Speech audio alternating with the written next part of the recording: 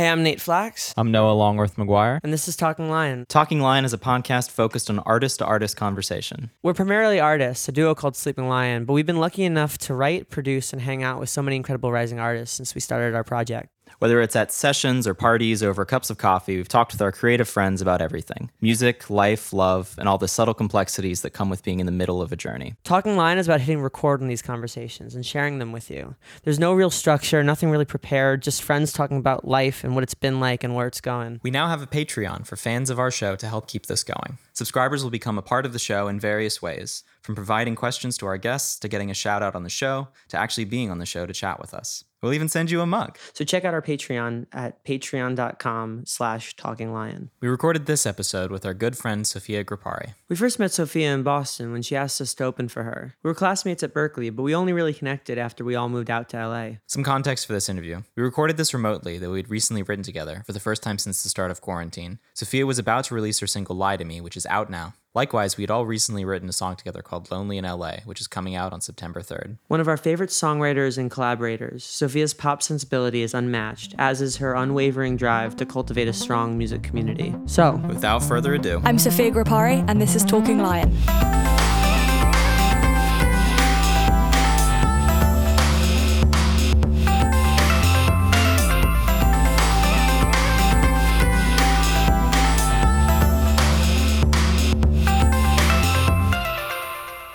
well, hey. How's it going? It goes. It's good to see you. I feel like we've actually gotten to see each other once in the quarantine. We did. That was like our first sort of session, sort of going into the new normal or whatever. Yeah, I mean, that session was something. We definitely wrote something. we definitely We wrote wrote something. music. Yeah. I feel like Actually, as soon I as was- it got to a point where it was like acceptable, we were just like dying to. No, thank you. Yeah. Let's just hang out. We Let's were just be dying to people. get together and write, and then it kind of was just like, you know what?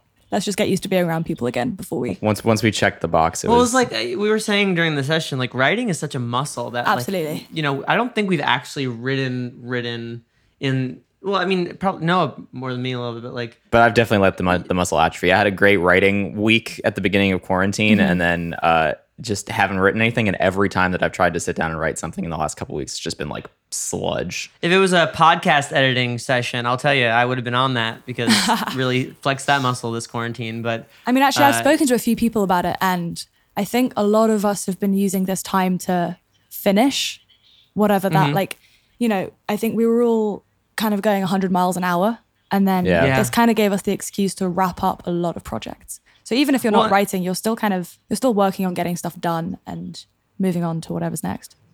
Well, Yeah. and I know too that, like, especially our friends who are new to Los Angeles, like a lot of people are doing a lot of sessions, oftentimes first-time sessions with people that they're not necessarily comfortable with or whatever. And so a lot of like, oh, we gotta do this session. A lot of like the work of like getting into that session Right. flow. We got comfortable writing with like you and Alex Venegas and whatnot as like, and finally just started kind of like finding our people. Yeah. But we were still sort of going through sessions that, maybe weren't the best fit. And I feel like, the quarantine has given us an opportunity to like go back to the drawing board of like, what do we want to be working on? With who do we want to be working on them with? And like what's going on, Definitely. with our sort of like careers and stuff with that. So Yeah. definitely an opportunity, but also, we were all just, it was also like a hot day. So I feel like we were all just sort of like struggling. Absolutely. Also, we had so much to talk about. Like, there was so much that's happened in the past. I'm not a huge texter either, so like we actually had a lot to talk about. Yeah. Me neither. I'm like the worst. Well, it was also too that like at a certain point, we haven't seen Jacob, Right. our mutual drummer. Our mutual since drummer. He broke his feet. His heels, his as heels. as he would remind you. Yeah, well, his heels are part of his feet. It's around there. You know what? It's He's the foot back area. and better than ever. Better He's than back, ever. yeah. Well, and shout out. He played drums on Balance, which just came out. He did. Which, speaking of Jacob and speaking of songs that we revisited, less working on new stuff and more just sort of focusing on the old. Pulling stuff off the shelf that you've kind of been meaning to get to. Yeah, Right. I feel like that was what was kind of exciting about like us getting together, was like just showing kind of what we were revisiting or like what was finally sort of coming to life. Definitely. I remember, it did feel like being on drugs almost, because it was like the It was experience of overwhelming. It was being definitely being overwhelming. with people was wild. Yeah. You know, was like we've a all small been group really as well. cautious. Yeah, definitely. We've all been really cautious. So it was like, you know, we knew we were okay. Like, Noah and I tested negative, et cetera, et cetera. It's just, I'm definitely glad we all waited, you know, definitely an appropriate amount of time before we all got together so that we could just enjoy it and not be paranoid Yeah. about it. Oh, absolutely. Just doing it in the There- smartest way possible. There still is that feeling of like we're breaking the rules. I don't know Yeah, a whose little bit. rules, but yeah, but there was definitely like that slight feeling of like troublemaking Yeah. A little bit. on a global pandemic level. God, But no, crazy that you it have to say was- that. Yeah, right. Are you doing all right otherwise? Yeah, I think I've kind of finally established somewhat of a routine. Also, for some reason, my body clock just decides it hates me now and wakes me up every day at like 7. So Oh yeah, that tends to happen. At least it's your body clock and not construction. Because I That's woke up this true. morning to hammers. God, that construction's been going on for a minute now. Yeah, it's It's a whole house. It's approaching a year. Crikey. I am upset. It's one of those I'm things where upset.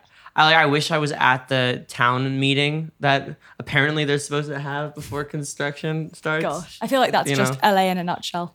Yeah, it's like, were you at the We've town got construction meeting? next door as well, to be fair. No, that's the thing. I like at one point when I was like really struggling, I called up a bunch of people. I remember. to see if I could sleep at somebody's house because I I remember. hadn't gotten more than 3 or 4 hours of sleep. I remember because this is And- when Jacob was away and you texted Yeah. me being like, yo, I might actually, if it's okay with you guys, use Jacob's room for a couple nights because I'm just going insane. I was like, you're more than welcome. But our neighbors are also doing construction. Well, and then I hit up our other Sophia friend, Uh-huh. and she said that they had construction next door, and you know, like Alex and Eden, like, you know, live next to in a pretty loud area, Definitely. and it was just Definitely. like, you have to understand the level of desperation I was under to like want to drive to the valley just to get a Hey. night's sleep. That's just how Hilarious. it goes, though. Hilarious. But actually, what is interesting, I think, about our friendship is that I don't necessarily remember a ton about being in school with you. Yeah. And, you know, we've talked about it before when you came out, like, I at first was like kind of just hesitant to write with anybody coming out from school because we had just, you know, Mm-hmm. again, we had kind of found the people we were comfortable with, and like the sort of Berkeley vibe was kind of weird to us at a certain point. Right.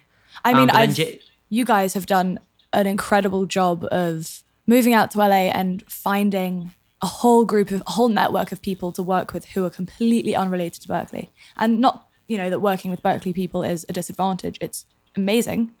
But you guys have done a great job at finding a whole like different array of people, which is awesome and much harder to do. I Yeah. really appreciate that. I think a lot of it had to do with the fact that like we were mainly talking to LA people while we were at school. Right. And Looking- because I looking left ahead. Yeah, and because I left halfway through and Noah left like a, you know, 3/4 through, but then came back, Mm-hmm. like there was none of our friends out here, like Berkeley friends out here when we got out here. Right. It was just the friends we had been like talking to online. Plus, you know, our manager had been out here already and Mm-hmm. was already. So it was just, yeah, it was just sort of like, it was nice, but it also made us kind of outsiders from our own sort of school alumni when everybody came in. And, you know, Right. had it not been for Jacob just hyping up all of his friends, you know, I don't think, I mean, it really took Jacob like saying like 12 times, right with Sophia, right with Sophia, right with Sophia. I'm like, if you shut up, I'll write with Sophia. Like, No, I mean, I met you guys. Actually, I don't remember when we met, but one of the first like interactions we had, I think, was I was playing a show in Boston, and yeah. I think I was just like asking around who else I should kind of ask to be on the same bill, and someone was like Sleeping Lion, and I'd heard of you guys, and you know, you guys were doing cool stuff when we were still at Berkeley, and I reached out to you, Nate, and you were like, yeah, let's do it. Sick. Yeah. I was like, okay, great.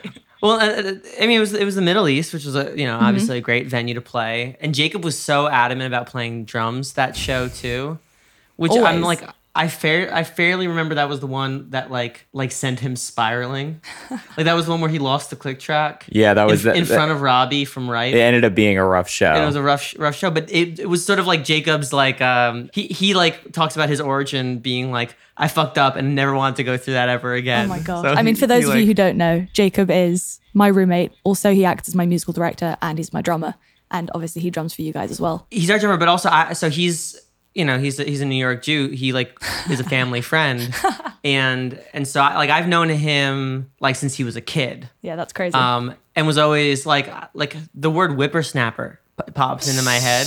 I always sort of thought him as a bit of just like a rambunctious kind Rambunctious, that's of a kid. appropriate word there. He's got gumption though. definitely Like has you have to gumption. give it to him. Yeah. He's like, if there's any human being that I would describe as having gumption.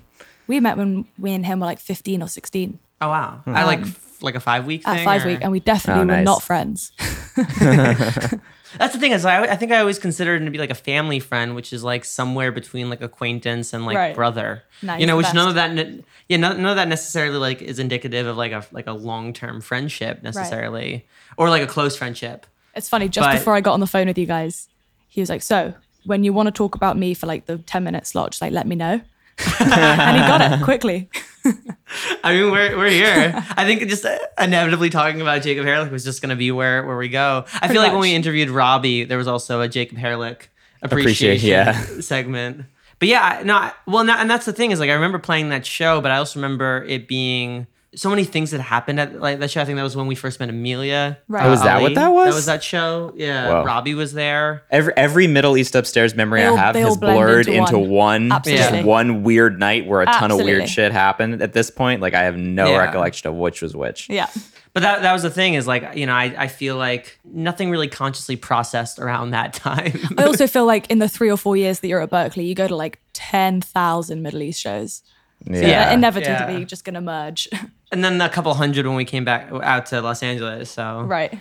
you know, it just, Right. you know. But I didn't even realize, I think you were like English until you were out here. Because I mainly only sort of, you're like, thank you for being on the set. I'm like, oh, thanks. You know, I appreciate it. And then like you played your set. Right. But like, It's yeah. like a quick meet, yeah. Yeah. A chat, right? We're having a quick chat. chat. Quick chat.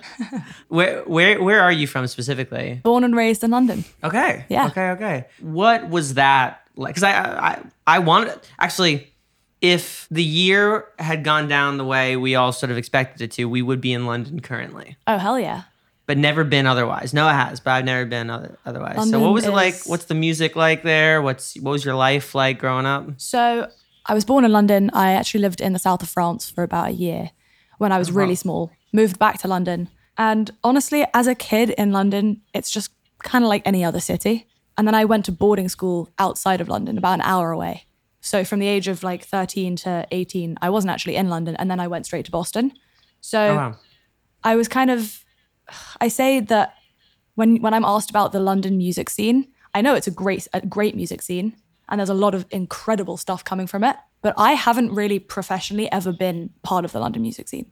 I did shows. I started playing acoustic shows when I was about 14, whenever I was home from school.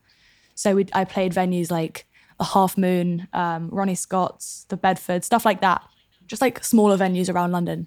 But you know, I was always underage, so I had to be off the premises by like 8 p.m. Right. Oh yeah.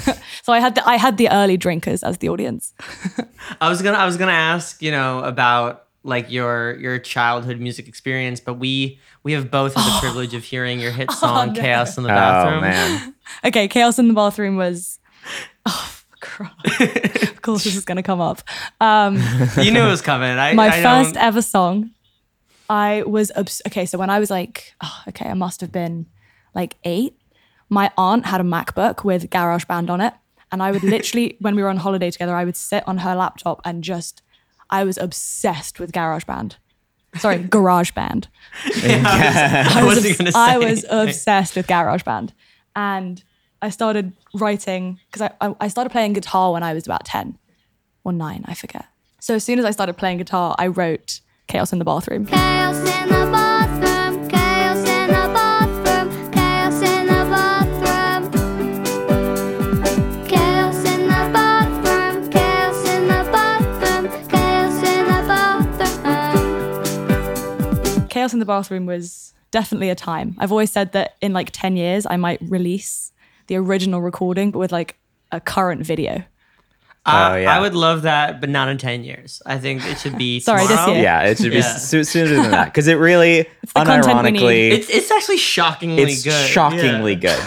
It's It's upsettingly it's upsettingly good for your first thing. Compared like you had like a weird metal project. I had like a weird folk project. Like nothing compared to the beauty and magic that was Chaos in the Bathroom. Thank you.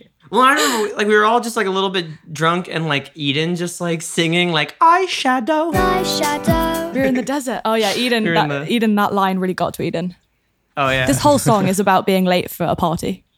I'm not quite sure what kind of crazy parties I was going to when I was 10 or 9, but also like everything in the bathroom was overflowing. Yeah, like, the bath was like overflowing. flooding. Yeah. That's the real video. Is just you standing in a puddle in the bathroom. Just we can make it happen.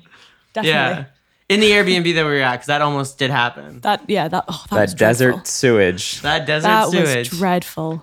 The septic situation Yeah. in this house is astronomical. The paper house. We called it the paper house because just stuff went Paper wrong house. every day. Well, we'll get to. I want to talk about the camp, but Yeah, absolutely. I'm attempting chronology here. You have some, you were basically like living not by yourself, but like you've essentially been in a sort of college situation since you were like 13 or 14. Well, yeah, I mean, I feel like when most people go off to college, they have like a full-on college experience. And obviously Berkeley's a little different anyway.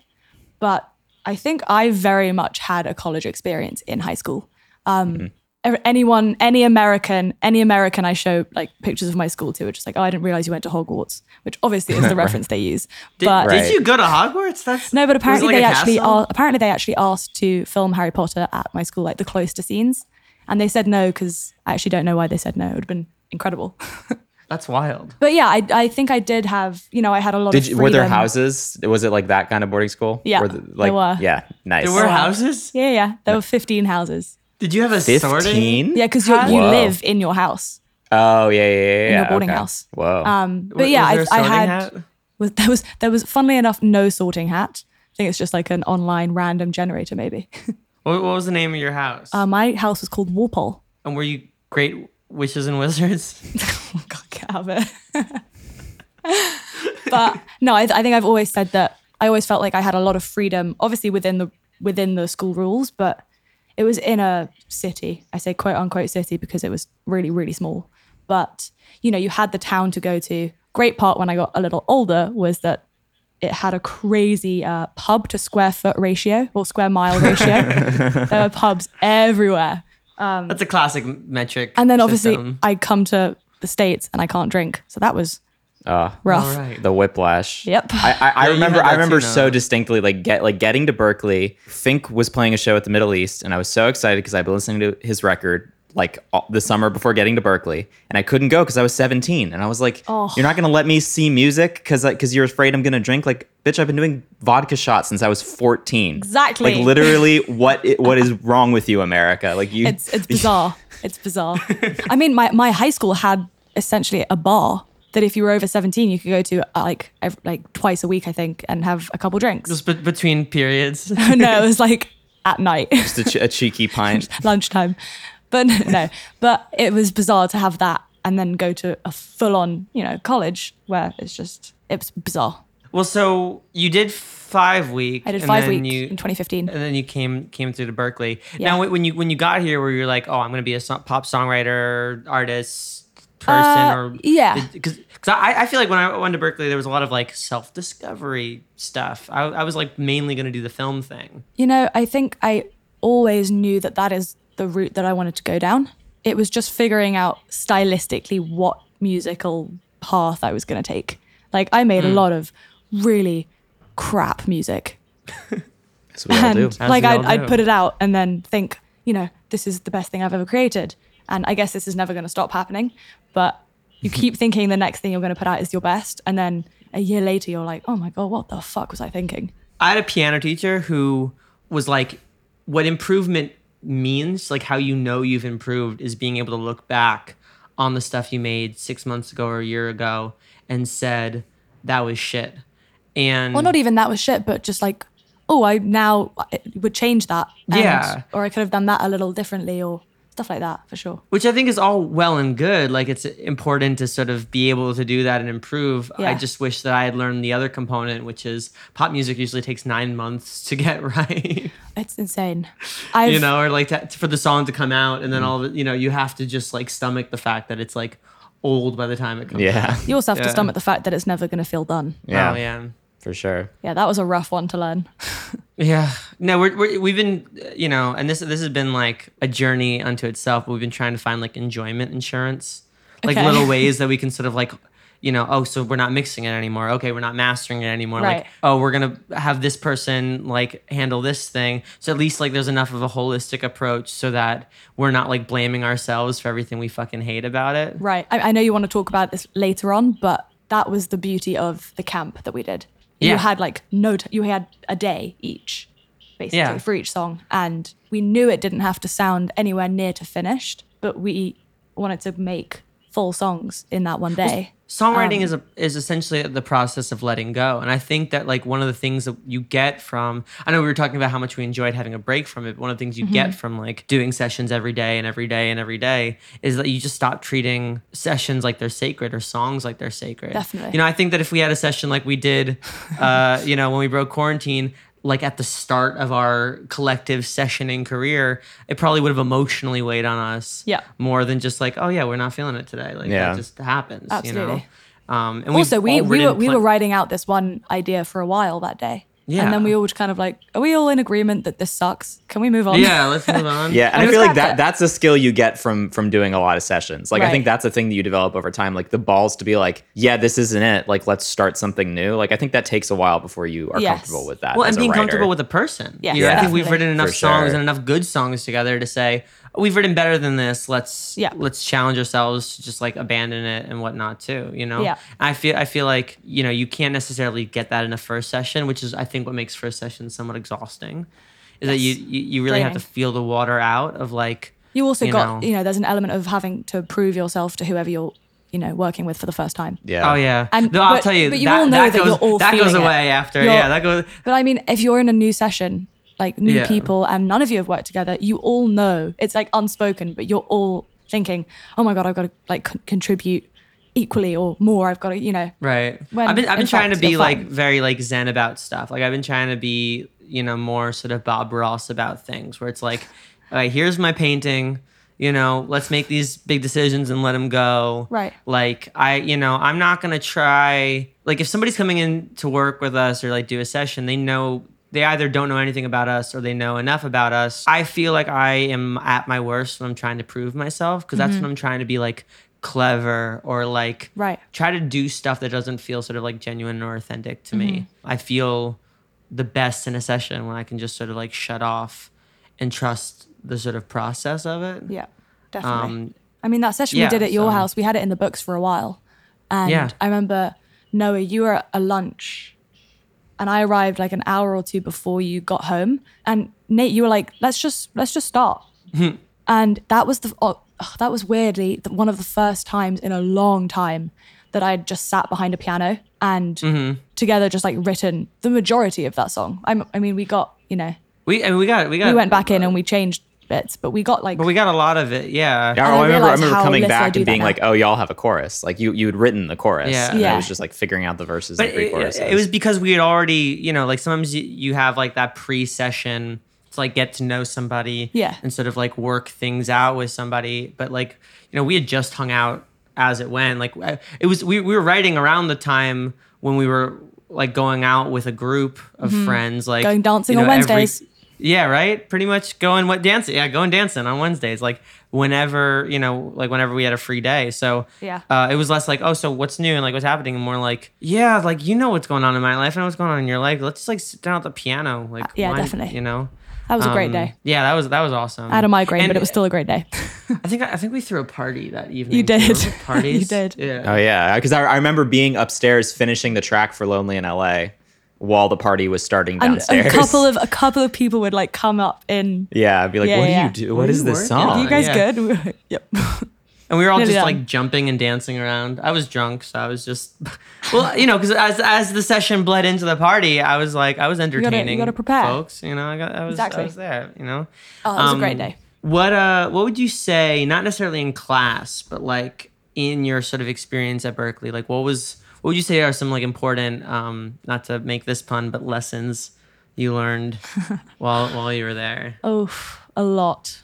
The biggest thing I learned from Berkeley was that, I mean, everyone kind of knows this, but I think the whole point of Berkeley is the people that it introduces you to that you will work with at one time or another. So, Yeah. I mean, Yeah. most of my closest friends here in LA and, you know, closest collaborators, I had maybe met at Berkeley, but maybe never even heard of. And I think we were all pretty much in the same boat. We knew that we wanted to move to LA. We'd heard of, you know, people that we were acquainted with who were also moving to LA. And once we all got here, we kind of formed this circle. But I think knowing that it's okay to create stuff in a bunch of different genres or, you know, work with a bunch of different people in different genres at Berkeley is so okay. Like, it's so okay to figure it out and not rush, because it's difficult to not to compare what you're doing to, you know, the success of someone else. Like you guys, for instance, were a few years ahead of me at school, and you guys were putting out awesome music while you were Thank still you. at Berkeley. Music that I really liked as well. You guys were doing really well at the time that I was still kind of figuring out what the fuck I was doing.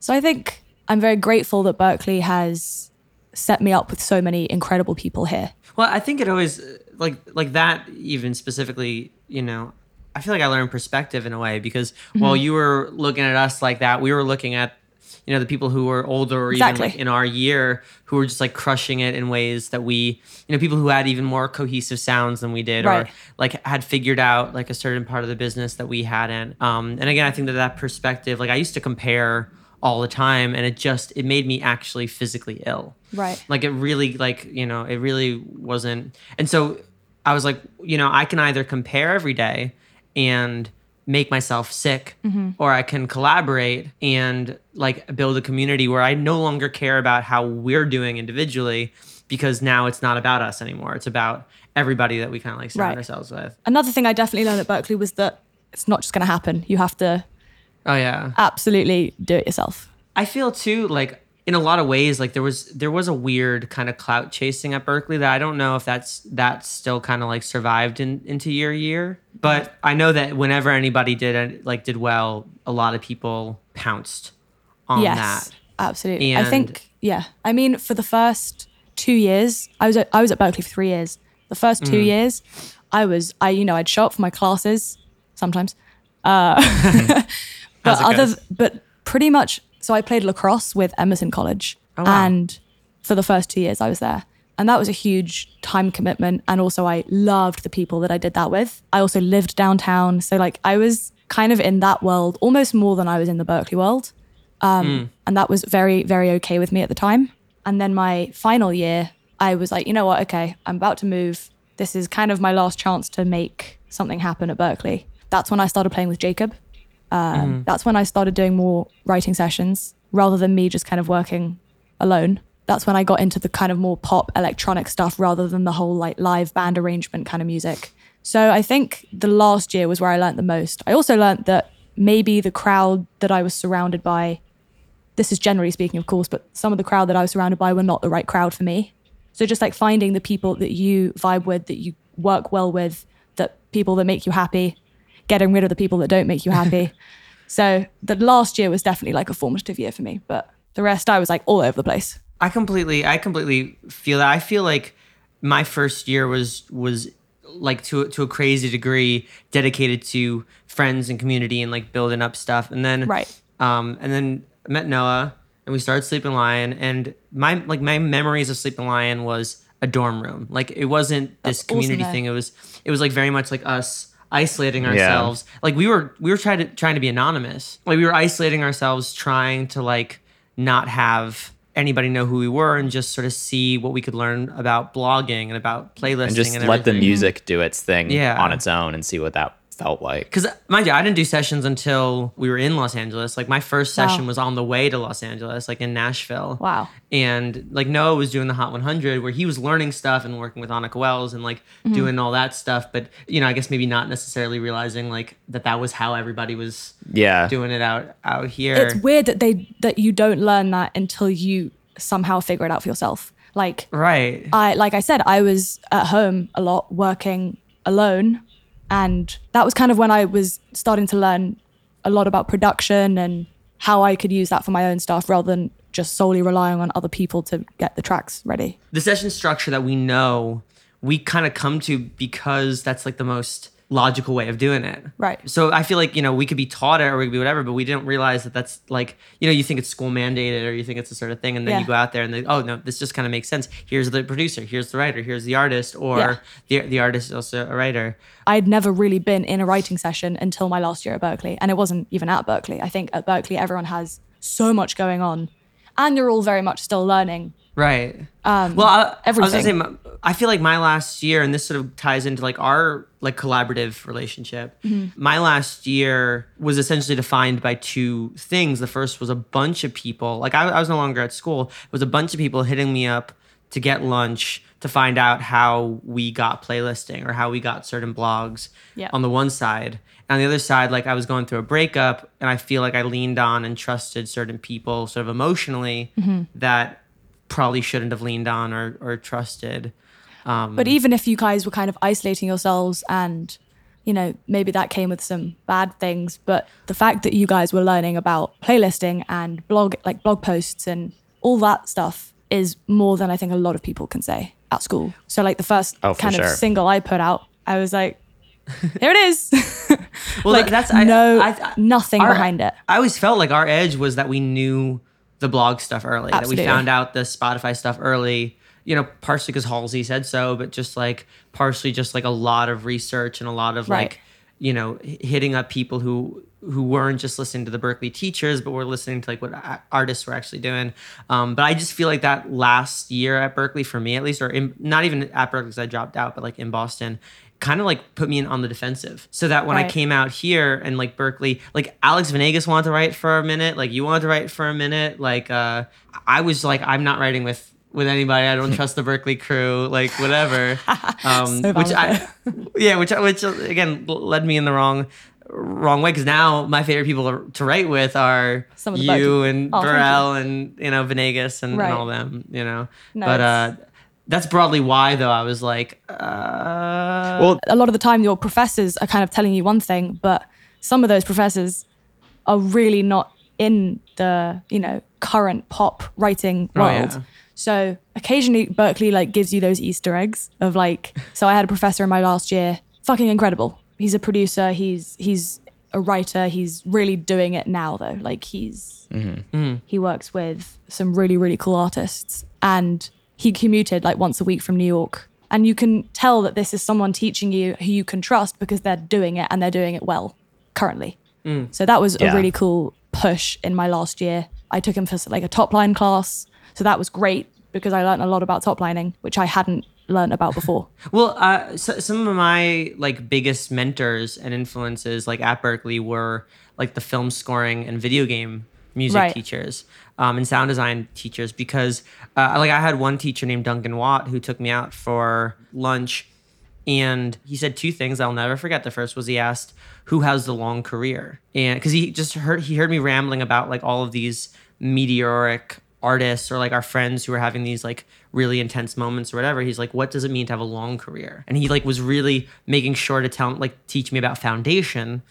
But the other thing is that at one point, I think I just got back from the bathroom or something, but he's just like, Nate, I just want to tell you, like, I love what you're doing with Sleeping Lion. Like, you guys have such a great sound and such a great aesthetic.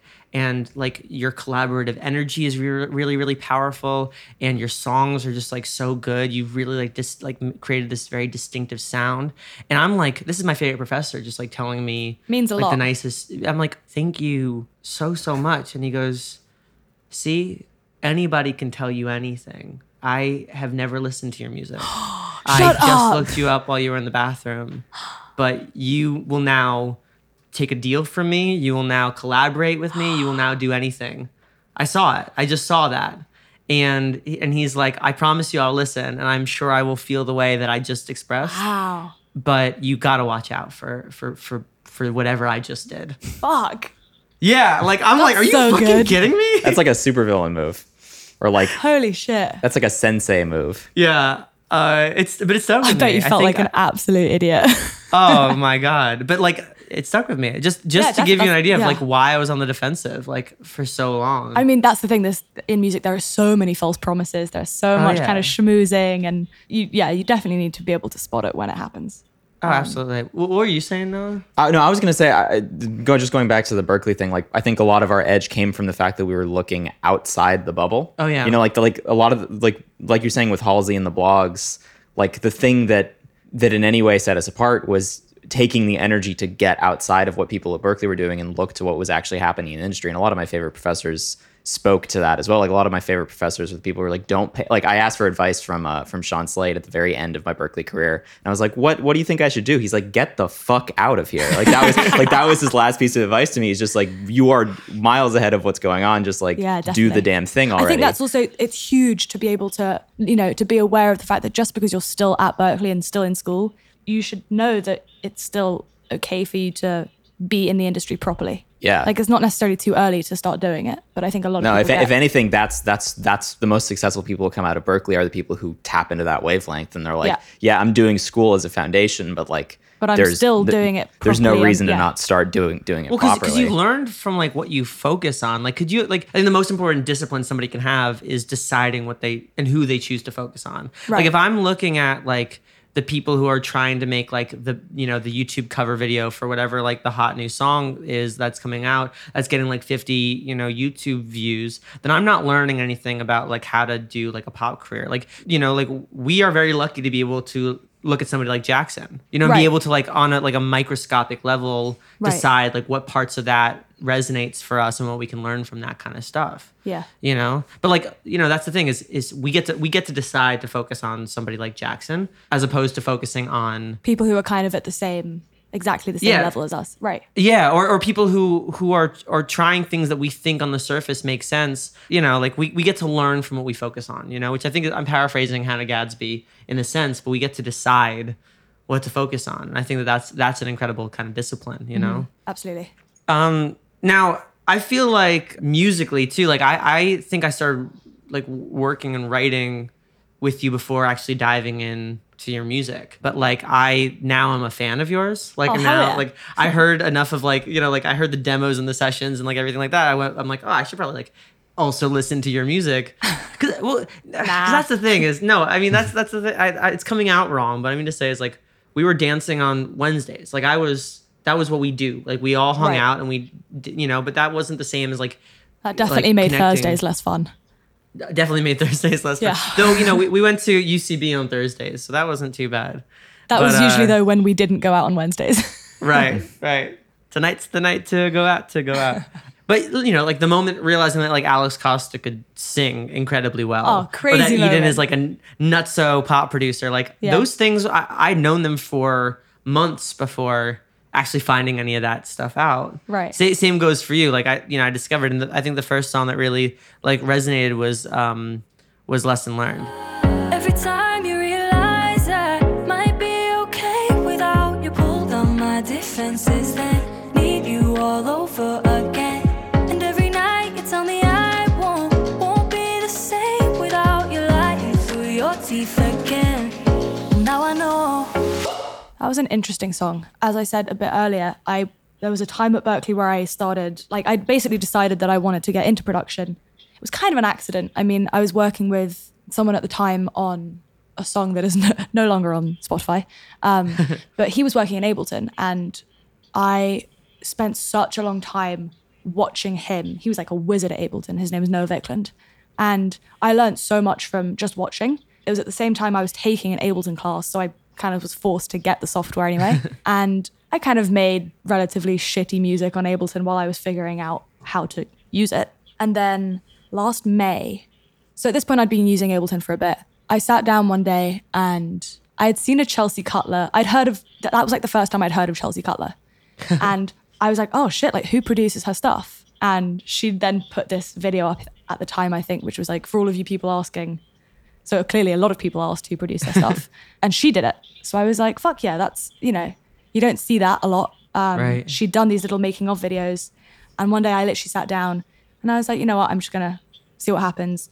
And that was the first track I'd made, which I was like, actually, maybe I can produce my own stuff till the end rather than starting it and giving it to someone else. Mm-hmm. And that's where Lesson Learned started. So that was last May.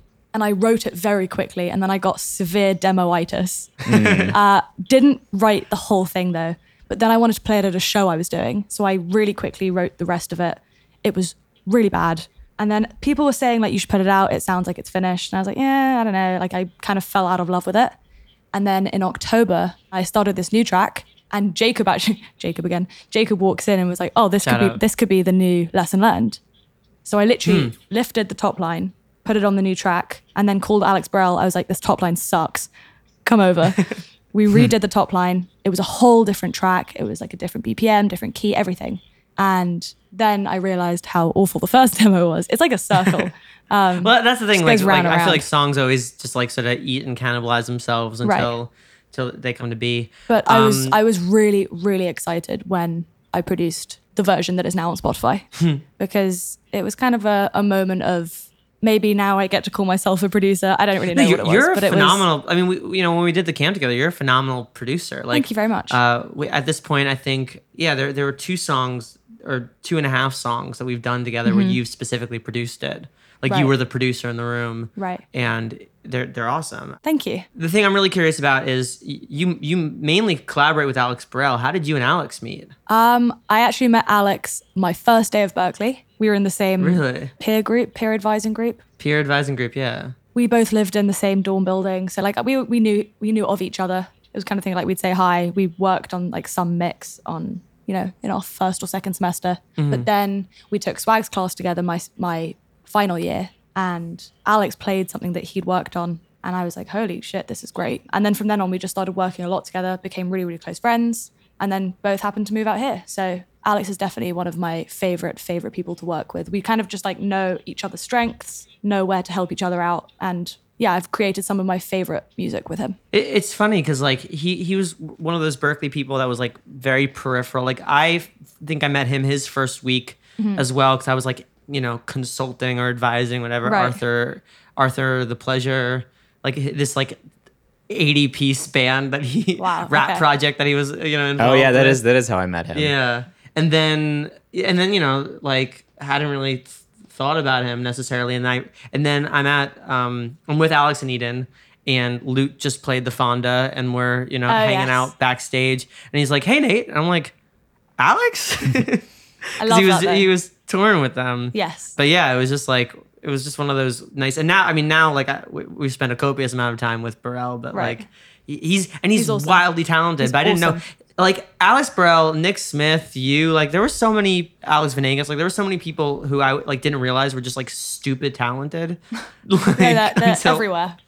years later, That's Yeah, the trick it's with Berkeley. Like sometimes people sneak up on you. Like there are you can't keep tabs on everyone. So sometimes there are people who you never get to spend time with or never get to make music with, and then you hear them randomly, and you're like, "Holy crap! Definitely. Why did I never work with you?" Like Definitely. There's you're still so time though, good. Yeah, Plenty exactly. of That's the time. beauty of everyone from Berkeley moving out to LA. Is like the bubble has just shifted. Now you can reconnect with whoever. Definitely. Yeah, I mean, Nick Smith was at our house like a good number of times, being like, yeah, I make music. I'm like, cool, like everybody here does, And then like I hear him actually like put together insane. something, and I'm like, Insane. holy shit, my guy. That song Like, you that's your showed me. voice? That song you showed me, the JoJo one. He did Yeah. a cover of that. Think About You. Think about you. Think About yeah. You. Fuck, that song isn't. I've been listening to that song on loop since you played. It's so good.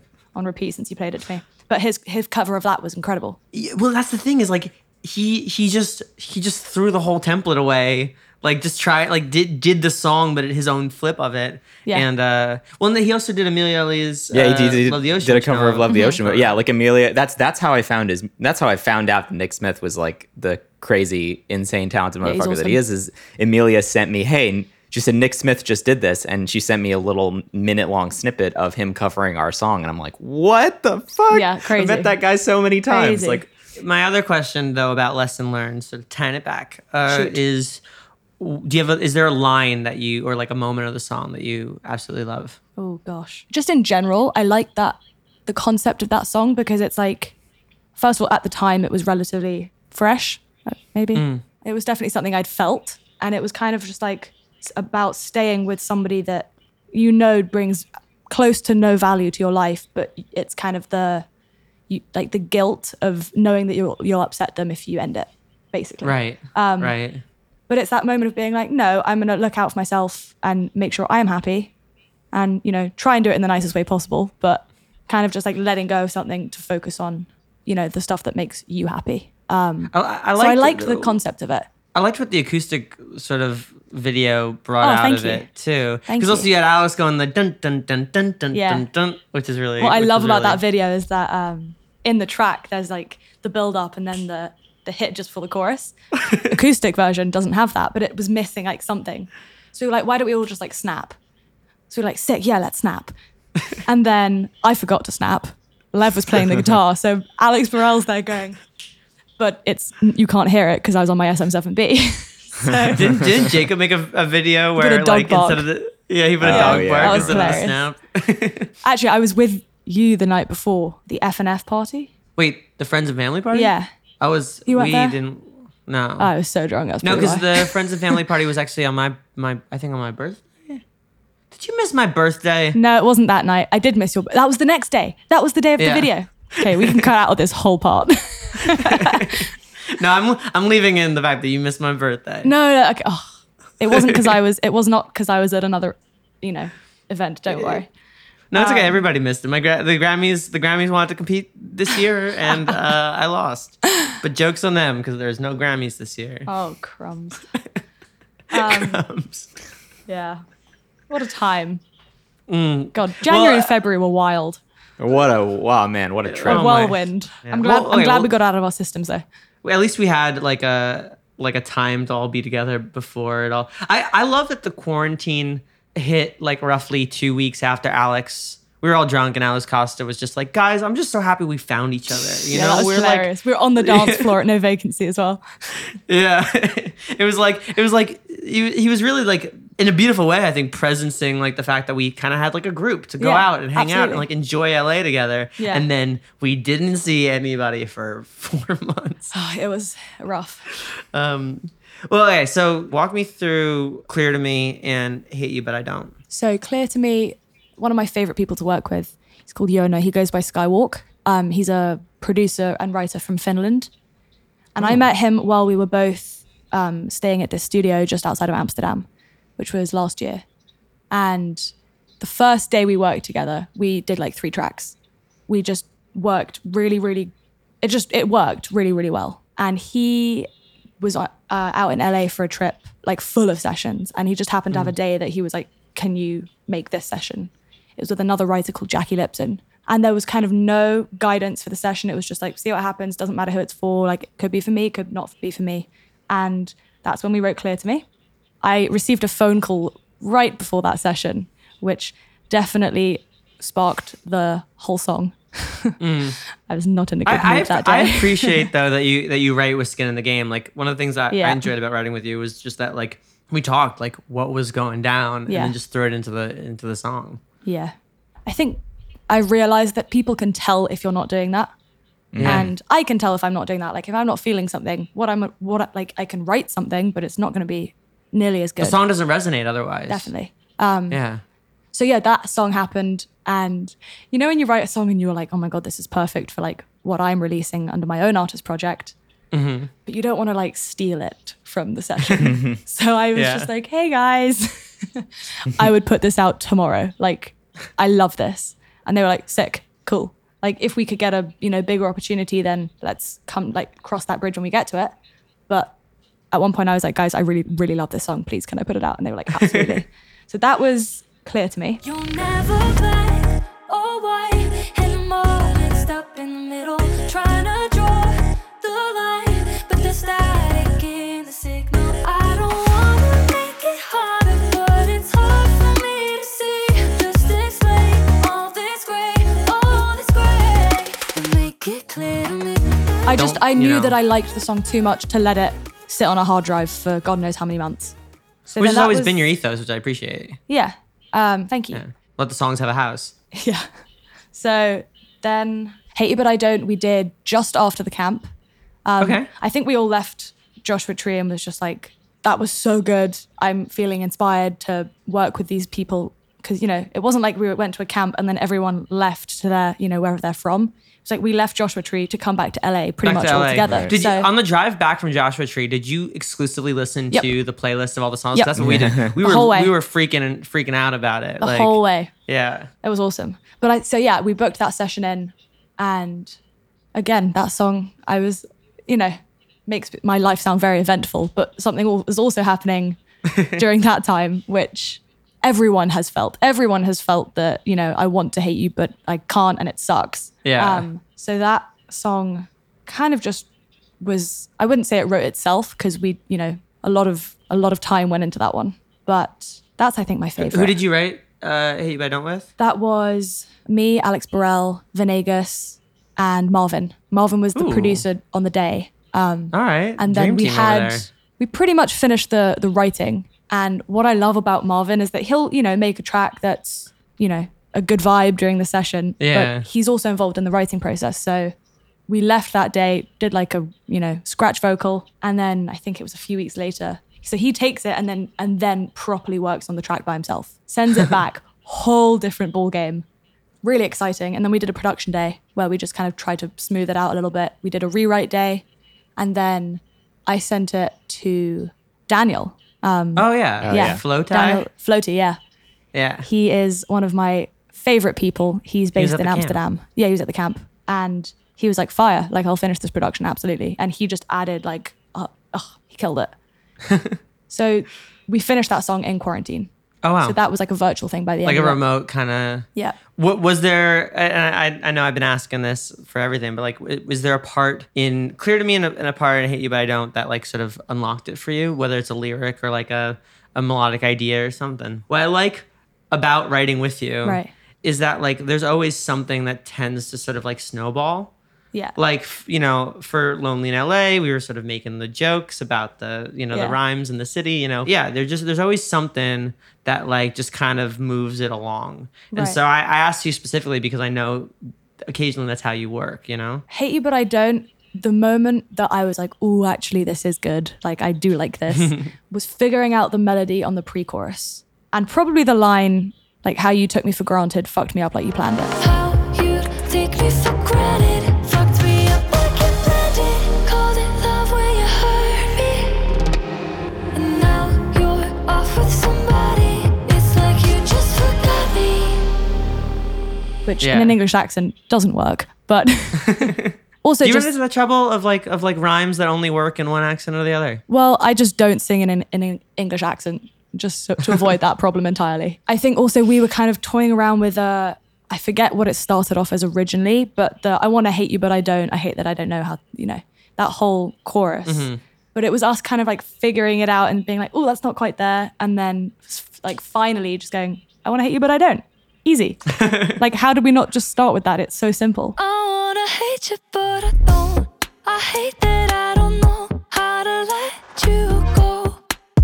Ooh, oh, just when I think it's making sense, you hit me up again, and I can't say no. Ooh, oh, I wanna hate you, but I don't. That's my favorite part too, is when like you circle the drain until it's like, oh, like the way that I would say it makes more sense than Yeah. everything else, Yeah. you know? I think those are my favorite kind of like seeds to go into a session with, though, as well, is like stuff that isn't too cryptic.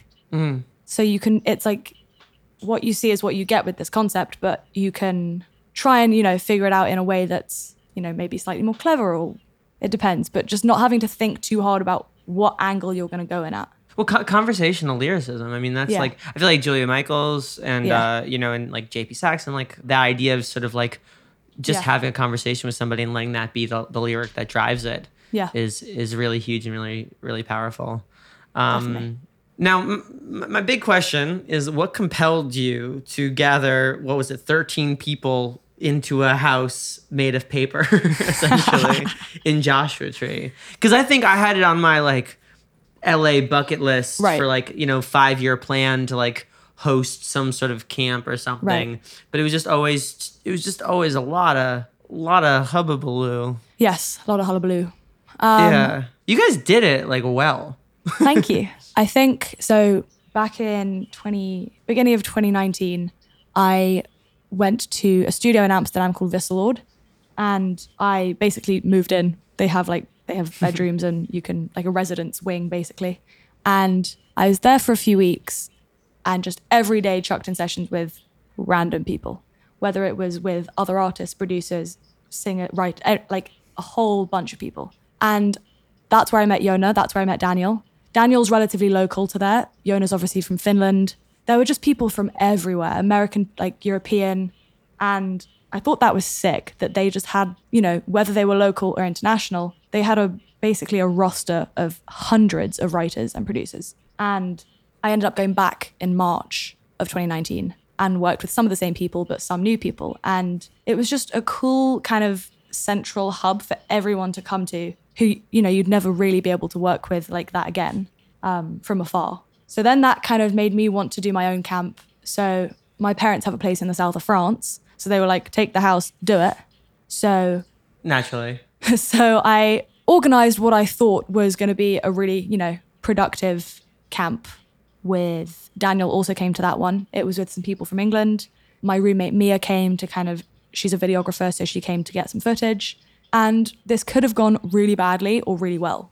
And it was an amazing week. Like I had a great time, but in terms of the songs that came from it, you know, there was just not enough planning put into the creative side. Like who could bring this to the table? Who could bring this? And there was no real goal either. So I think I learned a lot from organizing that camp. Well, what I remember really distinctly about the camp, because we had done sort of camps, like we had done like 1 or 2 camps before, but none where we actually had to like go somewhere. I remember you and Alex Burrell were really adamant about making sure there was enough stations and a rotation, Right. and that everybody had like a combination of like writer, producer, Yeah. artist thing, because your whole goal wasn't, oh, let's write a hit, or like, let's do this, or like your goal was, let's make songs that we want to put out, or somebody Absolutely. will want to put out, you know? So I think from the camp that we did in France, that, you know, of the things that went wrong there, I knew to put more into that for this camp. So when we moved out here, Alex and I were like talking about it, and we were saying how sick it would be to do a retreat style camp. And Joshua Tree is just like magical So nice, anyway. yeah. So that was our number one. And eventually, I think it was around Thanksgiving, he was like, let's do it. And I was like, sick, let's do it. And over the next kind of 2-3 weeks, we had everyone confirmed pretty much. Well, I remember you asked us while we were playing beer pong with Jackson. Yep. Like I was playing beer pong, and you come up, you're like, "Hey Nate, like I know this is sort of like Weird time to ask this. A weird time to ask this, but like we're doing a camp in Joshua Tree. You want to come?" I'm like, I think were you there? Or did I text you? I think you texted me. No, I was because I like- remember you being like, Noah might be down as well. And me and Yeah. Alex were talking about it, and we were like, okay, we currently have quite a few people. So like, is there room? And then we were like, fuck it, we'll make room. Like, of course Yeah, it's coming. I was like, I don't know how to put this, but we are kind of a package deal. Yeah, of course. You know? But no, we literally sat down with like a spreadsheet, and we hadn't even worked with everyone, but you know, everyone had worked with enough people who were there. So we knew that, you know, this person plays amazing piano. This person's a sick producer. We basically organized everyone's session for them. So there was no like faffing around when we got there.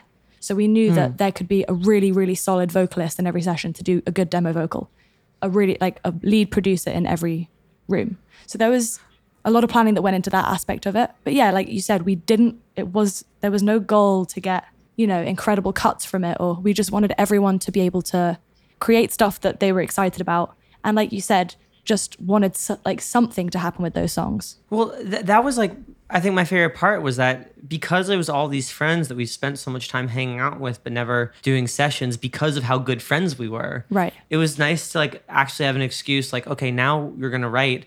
And, you know, one of the first sessions of the camp, I was paired with Alex Venegas and Alex Costa, and we did Out of It, which is one of my favorite songs of the year. Incredible song. Thank you. Like, well, and that was the first time I heard Alex Costa sing too. Like he did Ashes, and you know, like Noah worked with Kaylee and Eden on Fake My Feelings. And that song's coming out? like It is? yeah. Oh, Yeah, fuck it's almost done. I love that song.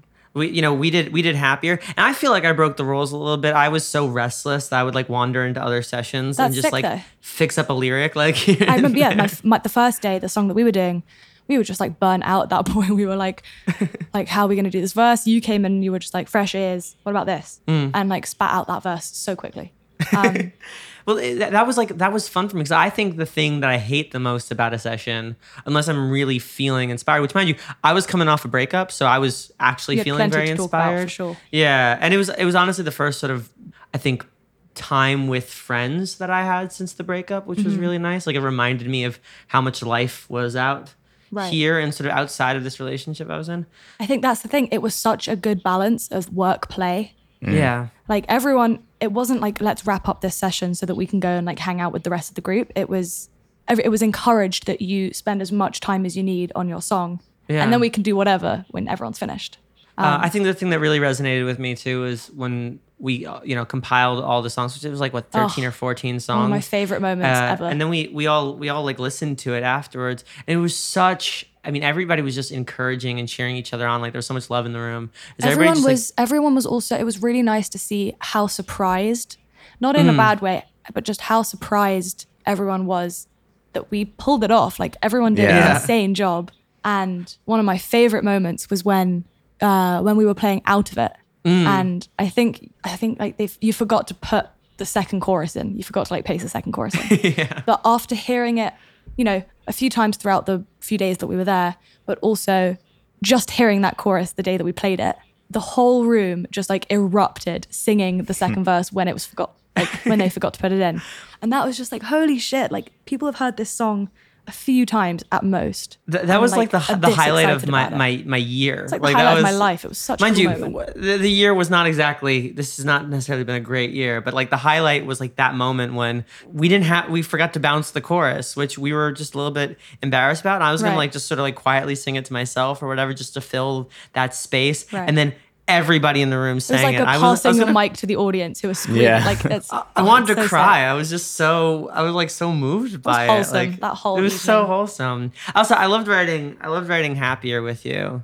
Yeah, that was really fun. Because that like session wasn't scheduled. We just sort of like both wandered in. You're like, I have the song, like what and we were getting excited. We dove in. There was that Imogen Heapy part. Like it was I don't know. The whole thing was just such an interesting. Also, I think everyone came back to LA and instead of being like drained from, a really intense writing camp, everyone was just so excited and inspired to keep doing it, which is, you can't really ask for much more.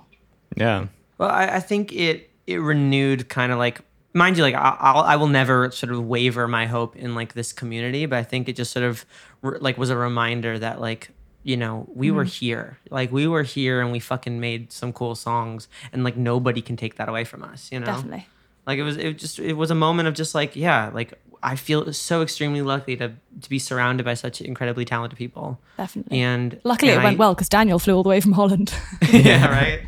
Well, speaking of the community, Yes. a song that I've heard the demos and the various like bounces of it, but I think the first time I heard "Lie to Me" was when you performed it live, like during like one of Caitlin's sort of backyard sessions. Oh yeah.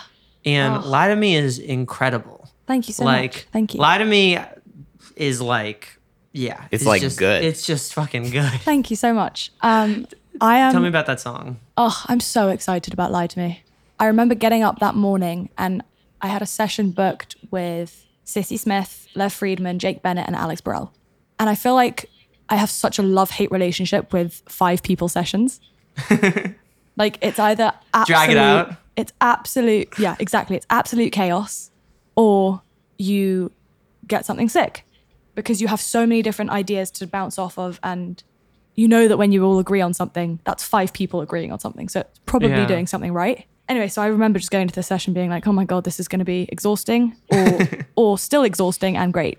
And I came home that night and my roommate was like, how'd it go? I was like, oh my God, I think I was just a part of one of the best songs that, I've ever It's like it been sounds a part like of. a hit. Like it's straight up so good. Like Thank you. Like Thank every you. part of it is just like, I don't know. I mean, the pre-chorus I think hits home in a really special way. Love is hard, sex is easy. I'm so tired of finding meaning. It's not your fault. My heart's not ready to open up again. Though of course I'll always have Alex Burrell in the back of my head, like making his jokes about it. Yeah, rewriting those lyrics. But yeah, it's. I just- actually said that line as a joke, really. and Sissy was like, hang on. What was it? The love is hard, sex is easy line? Yeah. Yeah, it's just like, why do we have to complicate things that don't have to be complicated. Back to being conversational. Yeah. And actually the post, which is the kind of sing-along part of the song.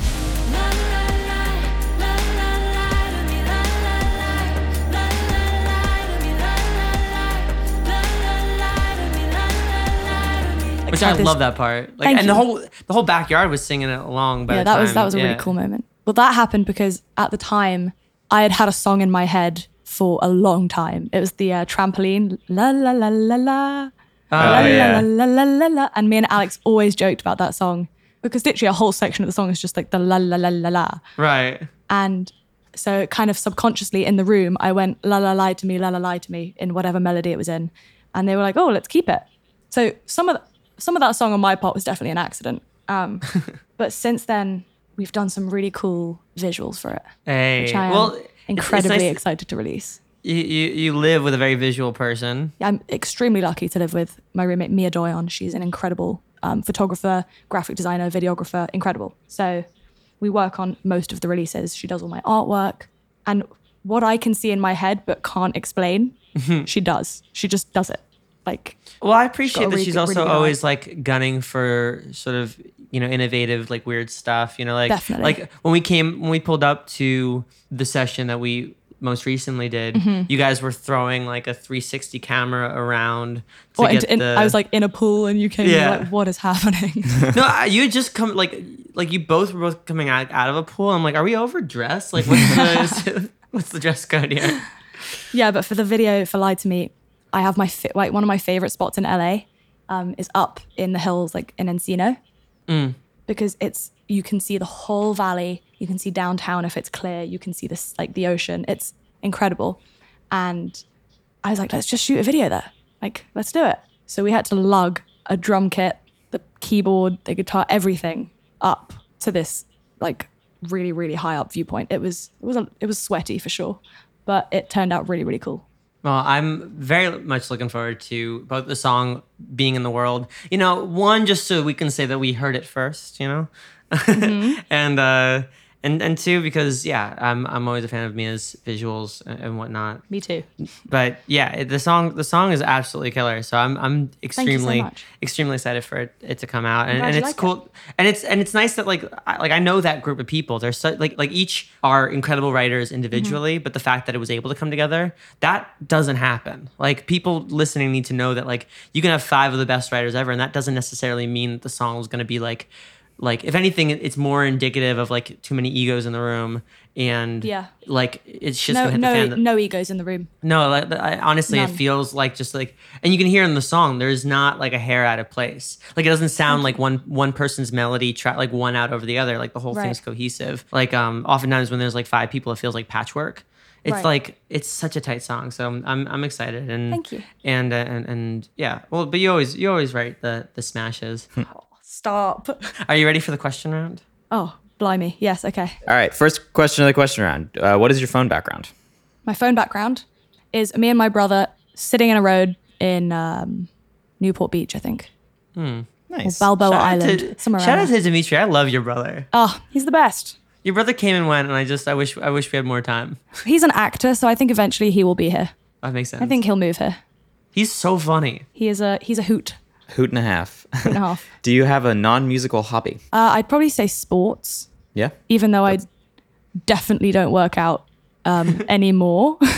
But sports was a big part of my life. Nice. Are there any skills that you would like to have? I'd like to speak more languages. That's a I really come good from one. a very multilingual family, and sadly, I am less multilingual. Do you speak other languages? I speak quite a lot of French. I understand French. I speak very poor Greek because my family is originally Greek.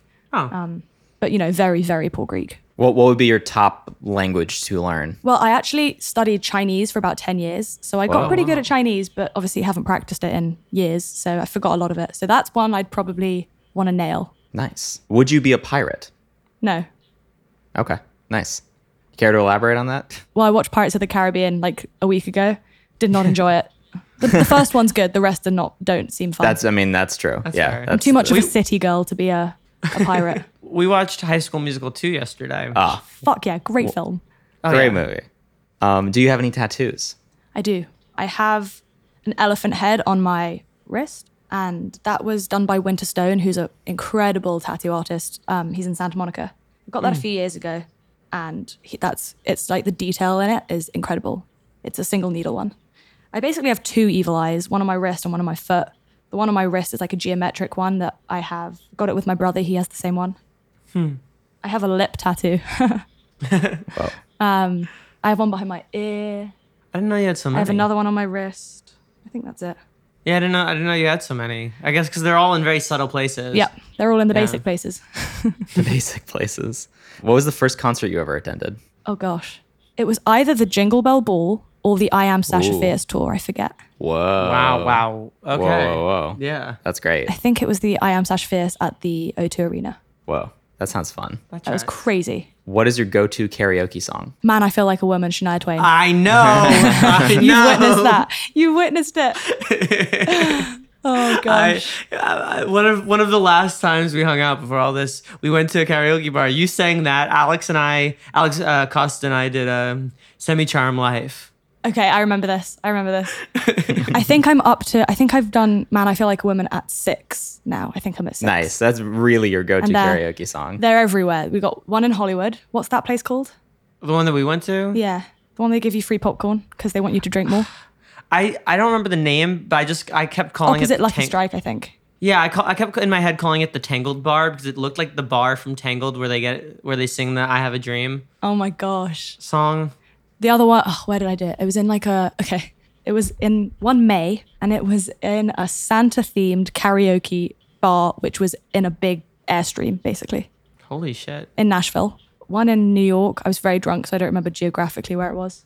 One in Boston. Anyway, that's getting boring, but lots of places. No, I mean, like, legend of your Shania Twain abilities has made it to both coasts. Absolutely. You've been all over. It's a Absolutely. traveling show. Do you have a scar with a story? Oh, yes. I've got 3 scars on my right leg, all from the same night. I was 6 and I fell 40 feet down a house, Whoa. like down the stairwell. Yeah. What? Yeah. My brother was we were at like a sleepover or something. My parents were actually still at the house though, because it was at my friend's house. And our brothers were trying to scare us. And I went to like lean over the banister to see if they were on the floor below because they had a really wide stairwell. The banister was pretty low down though. And I flipped over and I fell down from the top floor to the ground floor of like a London townhouse. Didn't break a bone though. But you fell 40 feet? Yeah. I fell like Damn. 4 stories. Yeah. That's crazy. Did anything catch your fall? I landed on a metal trash can, Whoa. Wait, I'm just trying to. which is what cut my leg. But Do people survive 40-foot drops? Like, how does probably that? because I passed out, so it was probably because I was like quite like relaxed. I don't know, but yeah. That's wild. Yeah, I guess. And then I had to take some time off school, not that much, like a few weeks, and I got bored of telling everyone the story when they asked, so I wrote a little book, and it was called The Worst Night of My Life. Wow. I would call it Fall from Grace. You know, Fall from Grace. Chaos in the Stairwell. Chaos in the stairwell. There you go.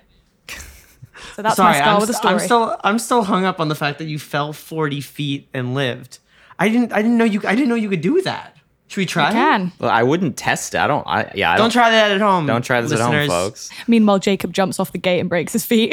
That's what I'm. You see, that's actually the first thing I thought about. Jacob fell 5 feet and I broke think his it's also feet. I I mean- think it's also something to do with being so young that, the doctor told me I was made of rubber. Interesting. I'll do it. Yeah, it all depends on how you land. Like people who do parkour, like you can jump like I would Right. say more than 40 feet, and if you like roll correctly, you get a scratch on you. That's so it's like that's apparently what they tell you if like you fall out of a plane. Without a I've jumped parachute, out that of you- a plane. No, apparently like Didn't you have can to land it, though. Apparently you can fly out of like apparently you can like survive like falling out of a plane if you land a certain way. I believe it. I think. Maybe. I don't know. I couldn't tell you. What are 3 thoughts you have at this moment? Oh gosh. How much I've rambled in this whole process. That's what it's all about. It's called Rambling Lion. And actually, I was just reliving jumping out of a plane because you were talking about it. That's probably it. That's 2 thoughts. Is that enough? No, I mean no, because we need 3. Okay, 3. And then I'm very excited to be here with you. Nice. Hey, likewise. Lovely. What are you most proud of? Oh my God. These questions are getting harder. Probably most proud of, completing school quickly and coming out to a place that I absolutely adore and doing what I want to be doing forever and just doing Yeah. it. Next question is what's important to you? I mean, other than the obvious, family and friends. You know what? We'll stick with family and friends. The people who Yeah. I can trust no matter what. That tracks. Yeah, that's a great answer. So that's always a good answer. And lastly, what are you looking forward to?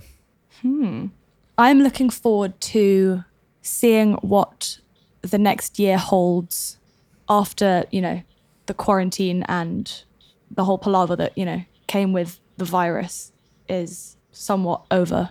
I'm excited to kind of get back to live music, to, writing with some of my favorite people. That's what I'm excited for. Yeah. I'm excited for another camp potentially. Yeah. I am excited for another camp. Absolutely. Because we were like midway through trying to plan another one when all this started. Yeah, we were planning to go end of April. Yeah. Shit happens though, Palava? Palava? Did I say palaver? You said palava. A I've heard that palaver, word. the I've whole heard you say that palaver. word, the whole palava. I've heard that word before. Yeah, But, you picked me I'm up on lo- that the first time I said it. Yeah, I'm looking forward to the next time I hear you say palava. That's what I'm There you looking go. forward Palava. to. Palava.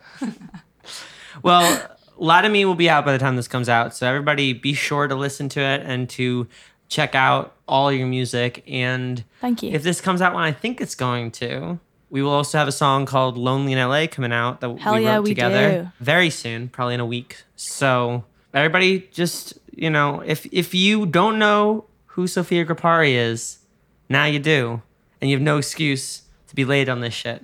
So, And I all just- about my tattoos and my scars. and the fact that you can survive a 40-foot drop, that's crazy to me. I'm not sure how that would go down now, but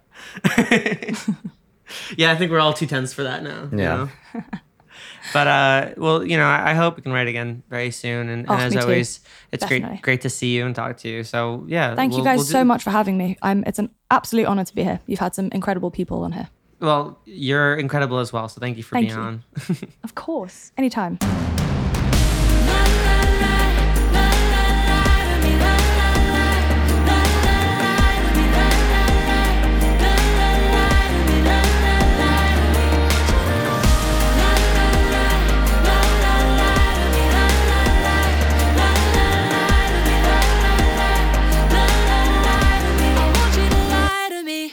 We would like to thank Alan C. for supporting Talking Lion on Patreon and Isotope.